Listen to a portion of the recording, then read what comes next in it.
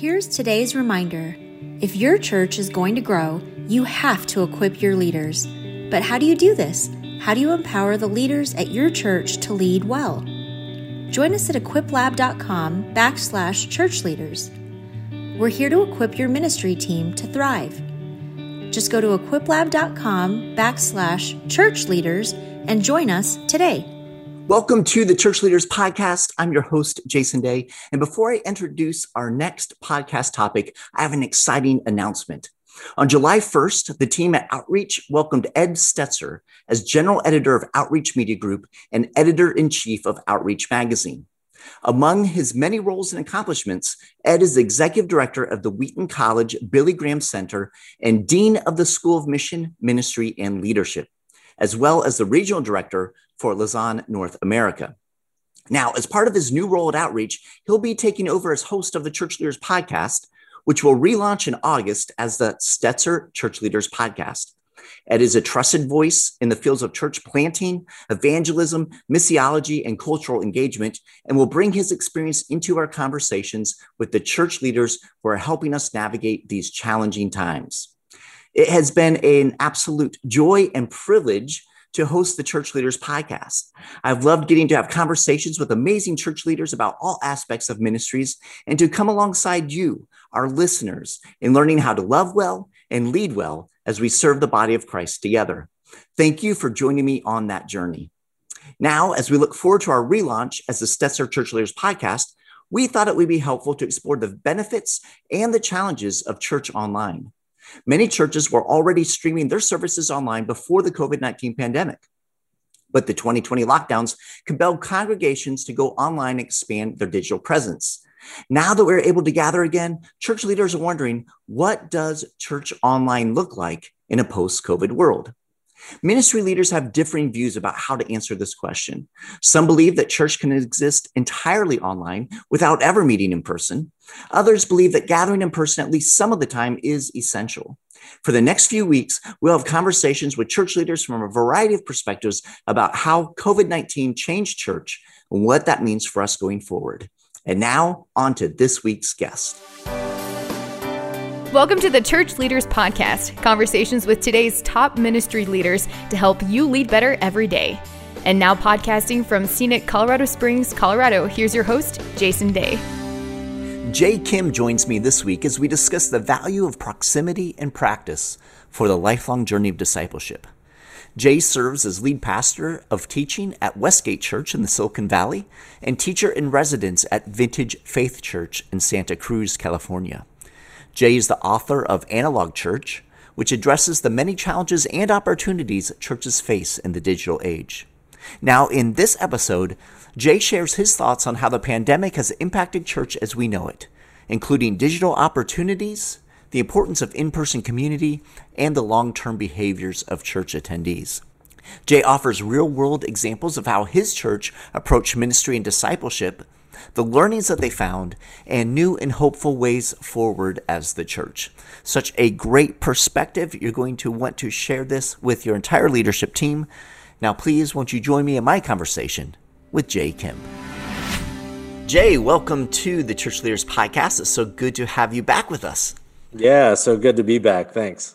Now, Jay, we published my interview with you on March 11th of last year, the last time that we were together on the podcast. And that was right before the entire country went into lockdown and churches, had to move online for the most part. A lot of what you had to share in that conversation that we had related to many of the shortcomings of connecting with people digitally. But then we found ourselves in quarantine. We found ourselves in the midst of a pandemic, and connecting online was, in many instances, all some people had, right? Yeah. Even as a means of worship, and we saw this. So Jay, the big question is, did the pandemic change any of your views on digital versus in-person connection? Did it confirm what you already believed, or how did you kind of navigate that in light of the pandemic and everything that we were facing? Yeah, it's a great question. It's the answer is yes and yes. It changed some things for sure. I will say I've readily admitted this in conversations with people. I definitely have a greater appreciation for what digital can do. When I think back on the year that has been and over a year now of sort of living in lockdown, man, I can't imagine what it would have been like had we not had the digital tools and the online mediums that have mediated for us some semblance of connection. So I am more grateful for those tools today in very pragmatic ways than I was pre-pandemic. I guess the answer is yes. Some of my thinking has changed in terms of my depth of gratitude. Also, in terms of creative ways to leverage digital in order to mediate more meaningful connection. I think that there's a more expansive sort of ability within digital to do some of that in ways that I probably personally consider very deeply, pre-pandemic. And I wrote my book pre-pandemic. When I was writing it, I had no idea that this virus was going to shut us down the way that it did. So in some ways, yeah, my thinking has changed, not like a 180 sort of turning around completely, but in terms of my depth of appreciation. And I think if you go back and read the book, the reality is I think I'm fairly clear that the problem is not the technology. Right. The problem is, misuse or abuse of said technology. So in those ways, it's sort of affirmed those ideas. I think the pandemic forced us to use and leverage the technologies appropriately. And at the same time, maybe more than that, though, I think what the pandemic did was more deeply affirm some of the ideas that I share in the book, some of the ideas I had before the pandemic, in that embodied human beings need embodied human beings. It wasn't long after we went into lockdown that we began reading article after article about digital fatigue and Zoom fatigue, and how mediating all of our interactions with one another over screens was actually exhausting in some ways. That it felt like it fell short of the sort of connection we truly need with one another. And I think we're seeing that, in a variety of ways as people start to come back from the pandemic. And I think that means lots of different things for the church. But all in all, I think in the big picture, sort of broad sweeping narrative of things, what the pandemic has shown more than anything, in my opinion, is that digital is not enough. It's a great tool. We're grateful for it, for sure, but it's not enough. It's not the end.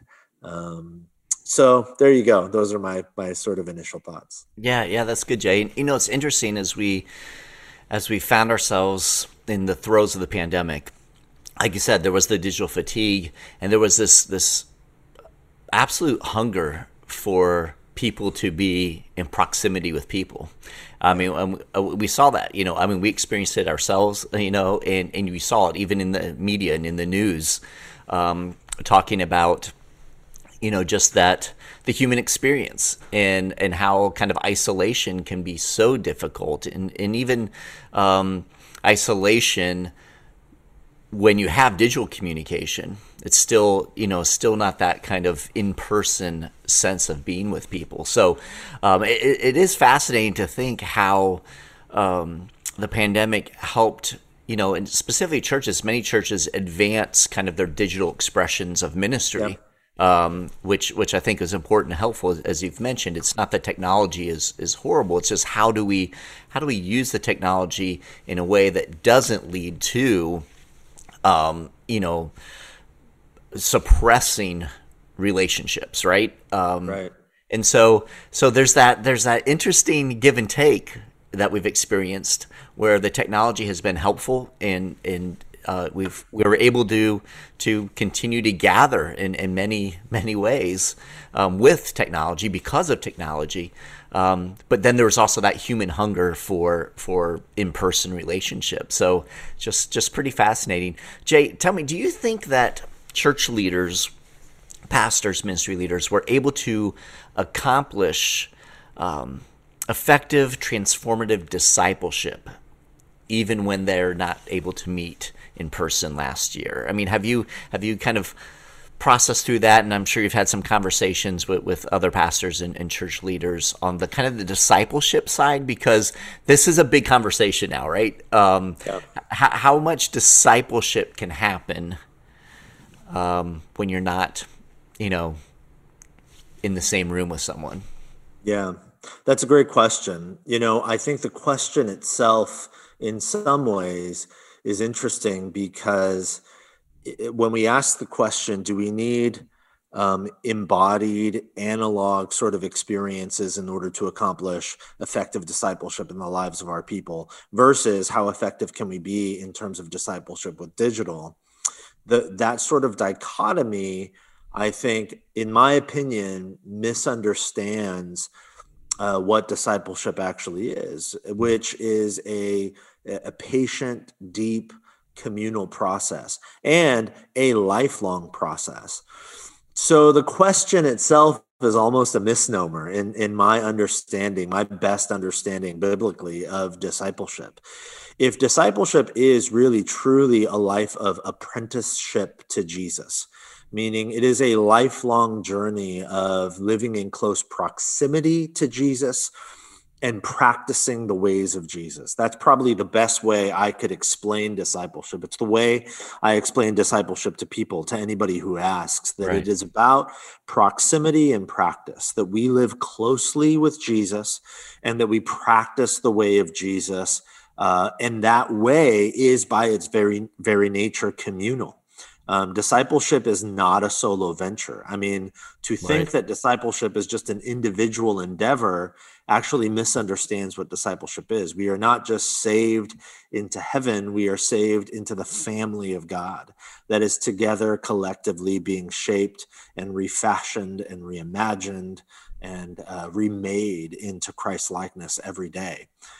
Together, collectively. And of course, that means individual change for sure, but individual change for the sake of not just ourselves, but for the sake of the community and for the sake of the world. So if that is true, then I think the question has to become a bit more expansive. Rather than asking the question, were we able to mediate and instigate and provoke effective discipleship in our people through digital means, I think we need to ask the question, what components of the discipleship journey are mediated effectively via digital means? And then what components demand embodied analog experiences?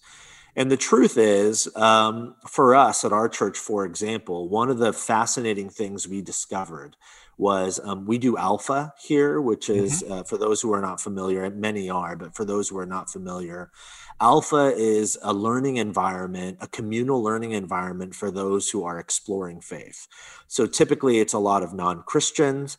It's a lot of de-churched people who are starting to come back, or they're exploring, or they're asking questions about life and spirituality. So Alpha is a safe place for those who are not faithfully following Jesus typically, but are curious and want to know more.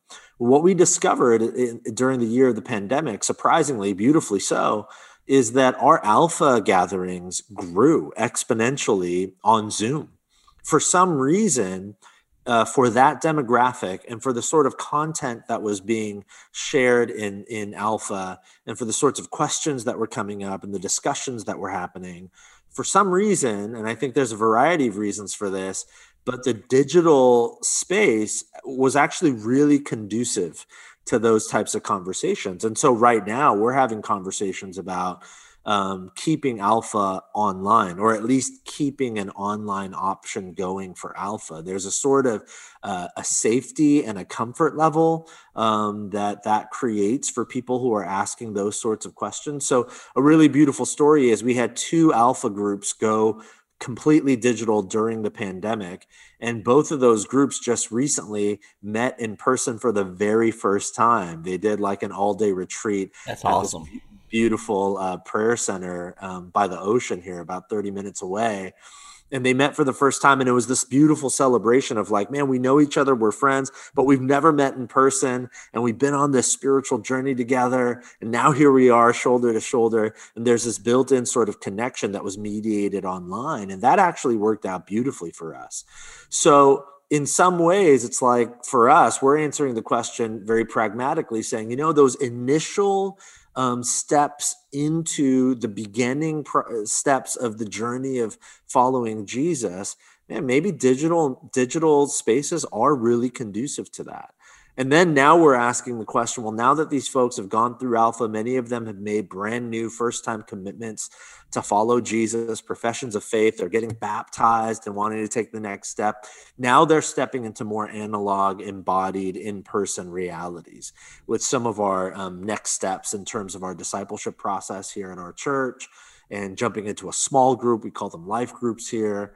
So I think that's the way we're asking and responding to the question, rather than saying, is digital effective in terms of discipling our people, or does it have to be analog? We're instead asking the question, if discipleship is a lifelong journey, it's a patient process, it's going to take not weeks or months, it's going to take years and years, it's going to take a lifetime.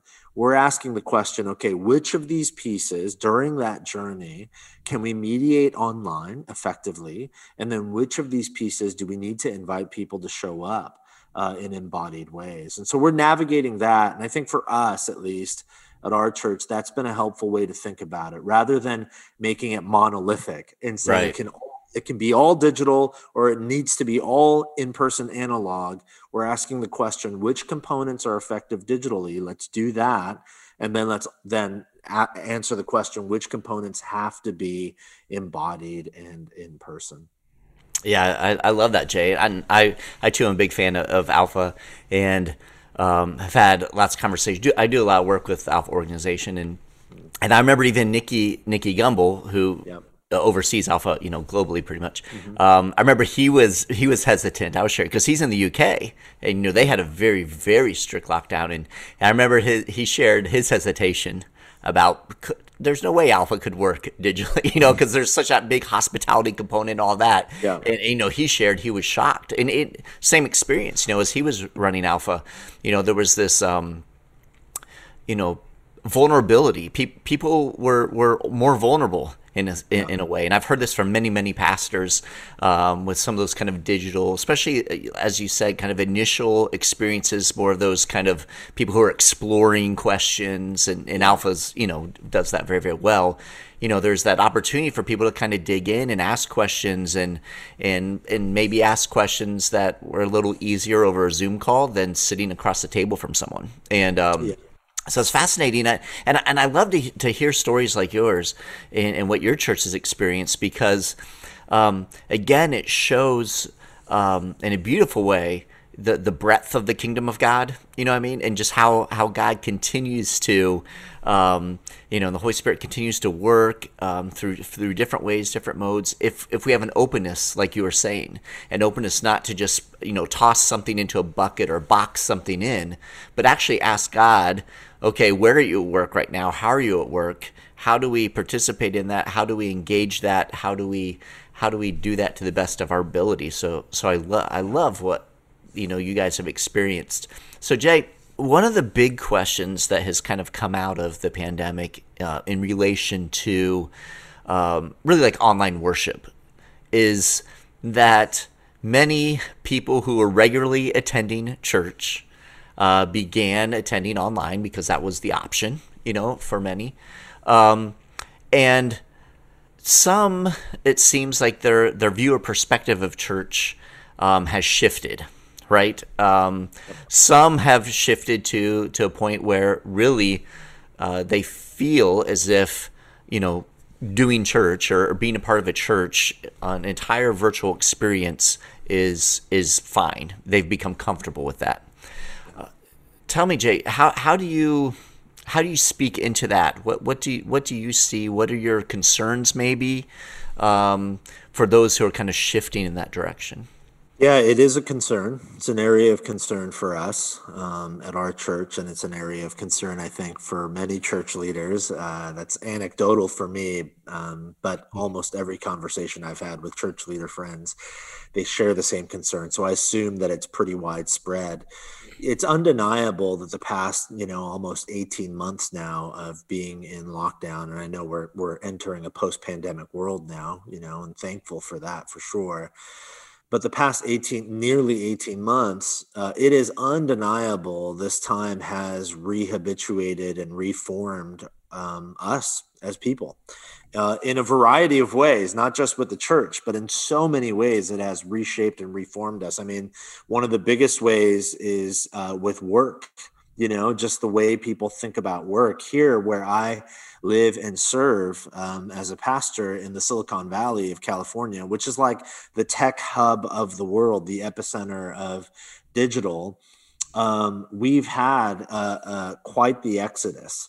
Some of the news articles about the mass exodus from Silicon Valley, the data showing that it has been a bit overblown, but not by much. There has been an exodus. I mean, and anecdotally, just at our church, we've done some research here, and I serve, at a large multi-site church. Our anecdotal sort of semi-data driven best guess is that over the past year and a half, we've lost probably 25% of our church. Wow. Not like just leaving our church, but like leaving the area. They're moving to Idaho and Texas and Tennessee and Colorado and Oregon. They're moving to places where they can sell their house here and buy two houses there, or buy, a 4,000 square foot mansion on the lake, for the price they bought a condo, here in the Silicon Valley. So, and the reason they're able to do that is because their companies are basically saying, hey, indefinitely, we're just going to allow you to work remotely, and not everybody. Some of the big tech companies are beginning to get their people back into the office. So that may shift things a little bit, but at least as it stands now, we've had a massive, shift in terms of the demographic here. So we're seeing that all over the place, and we'd be foolish to think that that doesn't affect the church, and that sort of shift in mindset doesn't affect the way people think about church and about their ecclesiology. And I think my concern has to do with the fact that church is not work. It's not, it's not a for-profit experience where you go and you put in your time to get a particular paycheck. But very subtly, I think that people have sort of entrenched themselves in that sort of thinking about church, that church is primarily a peddler of Christian content, and that we pay a particular price, whether it's through, worshipful giving or giving your offering and tithing or serving, or just by giving your time and your energy or your loyalty to a particular local church. We pay a particular premium or a price in order to get the Christian content. And I think that's my main concern, is that the pandemic has people were already thinking that way, but I'm concerned that the pandemic has entrenched people even more deeply in that sort of mindset when it comes to the church. And even more so because church was all online. And if everything is online and you believe the church to be a peddler of Christian content, then church becomes nothing more than Netflix. When I log on to Netflix, there's the endless queue of different movies and TV shows that Netflix is sort of, the algorithm is telling me I'd be interested in some of these things. And I'm concerned that people see church that way now, that it's all online. So I push a couple of buttons and I can switch from the local church I was a part of for many years to the local church, on the other side of the country, because they've got a great speaker and I love listening to that speaker, or they've got better music than my local church. And so we are becoming more and more entrenched in a sort of consumeristic mindset, something that was already happening before the pandemic. But in some ways, in more hopeful ways, and this is hopefully a hopeful word for church leaders, what some of the best missiologists in the country have been saying for a while, people like Ed Stetzer and others, is that what the pandemic did is not usher in something brand new, but rather simply speed up something that was already happening. That I heard Kerry Newhoff, I think, I read something he wrote the other day where he basically said, listen, where we are today with church attendance and the drop off in church attendance is somewhere we were already headed. But rather than taking 5 long years to get there, the pandemic just sped up the process. And while on one hand, that might be depressing as a church leader, I actually see that as a gift, as a strange subversive gift. Because I think the missiologists are right. I think the trajectory was showing us that we were headed toward an intersection where truly committed people were going to like deeply entrench themselves in their local church and help move the mission forward. And that marginal Christians and marginal sort of churchgoers were going to continue wavering in their commitment. You know, the average of like 1.7 Sundays a month or whatever that the average churchgoer was attending, that trajectory was decreasing, you know, month by month. It felt like where people were attending less and less as like, you know, their kids' sports programs were now on Sundays and the beach and all sorts of leisurely activities. I mean, so much. And so I think the pandemic has sped that up. You know, I think a lot about Mark Sayers, who is a pastor and writer and cultural commentator from Australia. You know, he talks a lot about, he's got this book called Reappearing Church that we're reading together with our elder board here. It's a fantastic book. And he talks a lot about a faithful remnant, you know, and this sort of remnant of people who are truly committed, and how God and the Spirit of God typically moves in those sort of focused, small, core, committed men and women to bring about broad, sweeping change, renewal leading to revival. And he talks about how revival is just when renewal goes viral. But renewal is something that starts in us individually and then in these smaller groups, these remnants of the faithful. And so I think in many ways, yes, I am concerned, but more so than the concern, I'm actually quite optimistic. I'm excited. And that sounds paradoxical because in some ways, I am bracing myself for lower attendance. I'm bracing myself for our numbers to look smaller. Now, I hope that that's not true. I hope that I'm pleasantly surprised and that's not true, but I'm bracing myself for that reality. But I don't see that necessarily as a loss.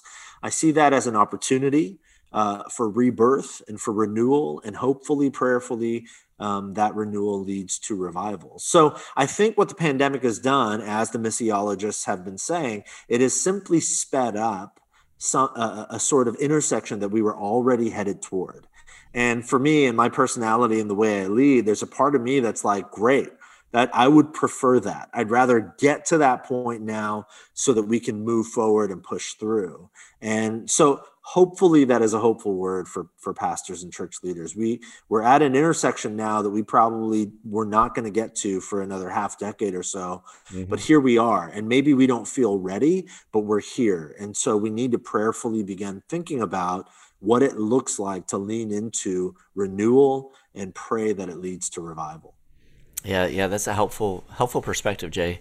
Thanks for sharing that. I have one more question that you mentioned, and we've seen this in the kind of consumeristic mindset that many have with church, and like you said, that's been, you know, we've been, as pastors, we've been dealing with that for many years, and it just has accelerated, right, because of the pandemic. And people could, like you said, Netflix, you know, they could listen to whomever they wanted to, you know, great worship bands, or, you know, different speakers and that sort of thing. So there's that kind of consumeristic side, but there are some and a growing number of pastors and ministry leaders who believe that authentic community can be developed digitally and solely online. That people do not need to be in physical proximity to have strong community. And we've seen, you know, many churches that have developed that are solely online with no intention whatsoever of being anything different. There have been church plants that, had intended to plant in last year, in the midst of the pandemic, and have shifted completely to be digital churches. So I'm just curious, Jay, and I don't want to put you on the spot, but I do kind of want to put you on the spot, right? What are your thoughts in regard to community being developed purely in a virtual format? And I'm just really curious because of all the research, all the study, all that you've done and you've provided for the church. What are your thoughts on that? I think that community can be developed online. And by developed, a better word, in my opinion, would be initiated and mediated. I do think that that's possible. But I do not believe that at the core of human experience and the way that human beings are hardwired, that the deepest levels of connection we have with one another, I do not believe that digital connection will ever satisfy fully. I think that embodied human beings long for other embodied human beings. Now, the best example I can give is when I travel. I was just traveling last month for work, for ministry stuff. I was out of town speaking at another church. So when I was out of town, I landed and I drove to my hotel, and the first thing I did was FaceTime my wife and my kids. Mm-hmm. And it was so great. I was so grateful, and I was able to see their faces and hear their voices. And we talked about our day and we caught up and we did all the stuff that on paper you should do in a relationship, like actual conversation and connection and all those sorts of things. Now, you would think me the worst father and husband in the world if I said, this is great, and I'm in San Diego, 8 hours away from my family, but I really love San Diego and the beach and the fish tacos here. I think I'm going to stay. I know I've got a wife and kids 8 hours away, but I've got my phone. I can just FaceTime them. I'm just going to live in San Diego and leave my wife and kids in the Silicon Valley. If I said that, you'd be like, what is wrong with you? Because the reality is the digital is great and I'm grateful, and it definitely initiates connection. It can mediate relationship as well. And so I'm grateful for that when I'm away. But what it really gives to me, what it really makes me do is long to be back home with them, to hold my real kids and my real wife in my real arms and give them real hugs. Mm-hmm. Now, people would push back and they would say, well, that's because that's your family, Jay. The church is not your family. They're just people living life. And to that, I would say, well, let's pause for a moment and read how high the bar is set in terms of how the New Testament writers explain what the church is. The church is family. And that is not, in the words of when Paul writes in the New Testament in various letters that you are brothers and sisters, semantic satiation has taken hold. We just hear that so often. We're like, oh yeah, you're my brother in Christ, you're my sister in Christ. Paul did not mean it as a poetic metaphor. He meant it literally. Mm-hmm. I mean, quite literally. This is your new family, your literal family. And you need to function that way. Now, it doesn't mean that we're going to feel that way about the hundreds of people at our church. In my case, there's thousands of people at our church. I'm not going to have that sort of deep connection with all, 3,000 people at our church. But what it does mean is that is where the bar has been set, that's the pursuit that I must be after when it comes to my growing love for the church. And if that's true, then it's not enough for me to stop at the online digital mediation. I have to ask the question, if I really am pursuing these men and women as family, as inconvenient and as difficult as it is sometimes, man, it feels like it's not enough for me to say, well, I chatted with you online. There has to be a sort of longing to be with one another. And I said earlier about discipleship that it's proximity and practice. And I think in many ways, discipleship within the family of God includes those things. We have to long for, and not just force ourselves, but as we grow in love toward one another, we will naturally long for proximity. and practicing the way of Jesus together, shoulder to shoulder, breaking bread with one another. It's one of the reasons why, like, if you go to restaurants now, they're packed because people have been dying to sit down and share a meal together. During the pandemic, I had lots of lunch meetings on Zoom where we would like bring our food and we would eat and watch each other eat, and listen to each other chew on Zoom and have a lunch meeting. It was not the same. To be in the same space, to actually break bread, to smell the same food and to eat, like all of those things are so critically important. And so I would say, yes, meaningful connection can be initiated and mediated online, but they're never complete online. And I think it's not that we have to have those sorts of deep connections with everybody. That's not possible, but to long for it and to pursue it with as many as we can is critically important. I think that's a big part of what it means to be the church together. Yeah, that's so good. So helpful, brother. Well, I so appreciate you taking the time to hang out with us again and talk through this. Tell our listeners if they want to connect with you, maybe on social or your website. And then, of course, with Analog Church, the book that you publish, I know you have a new project that you're working on right now. You can share a little bit about that as well, if you can. Yeah, thanks, Jason. Well, thanks for having me on. Appreciate you and all the work that you and your team do. You can just find all my stuff online. My website is jkimthinks.com, and that's also my handle on Instagram and Twitter and Facebook, just jkimthinks. And then, I am working on a follow-up book to Analog Church. It's called Analog Christian.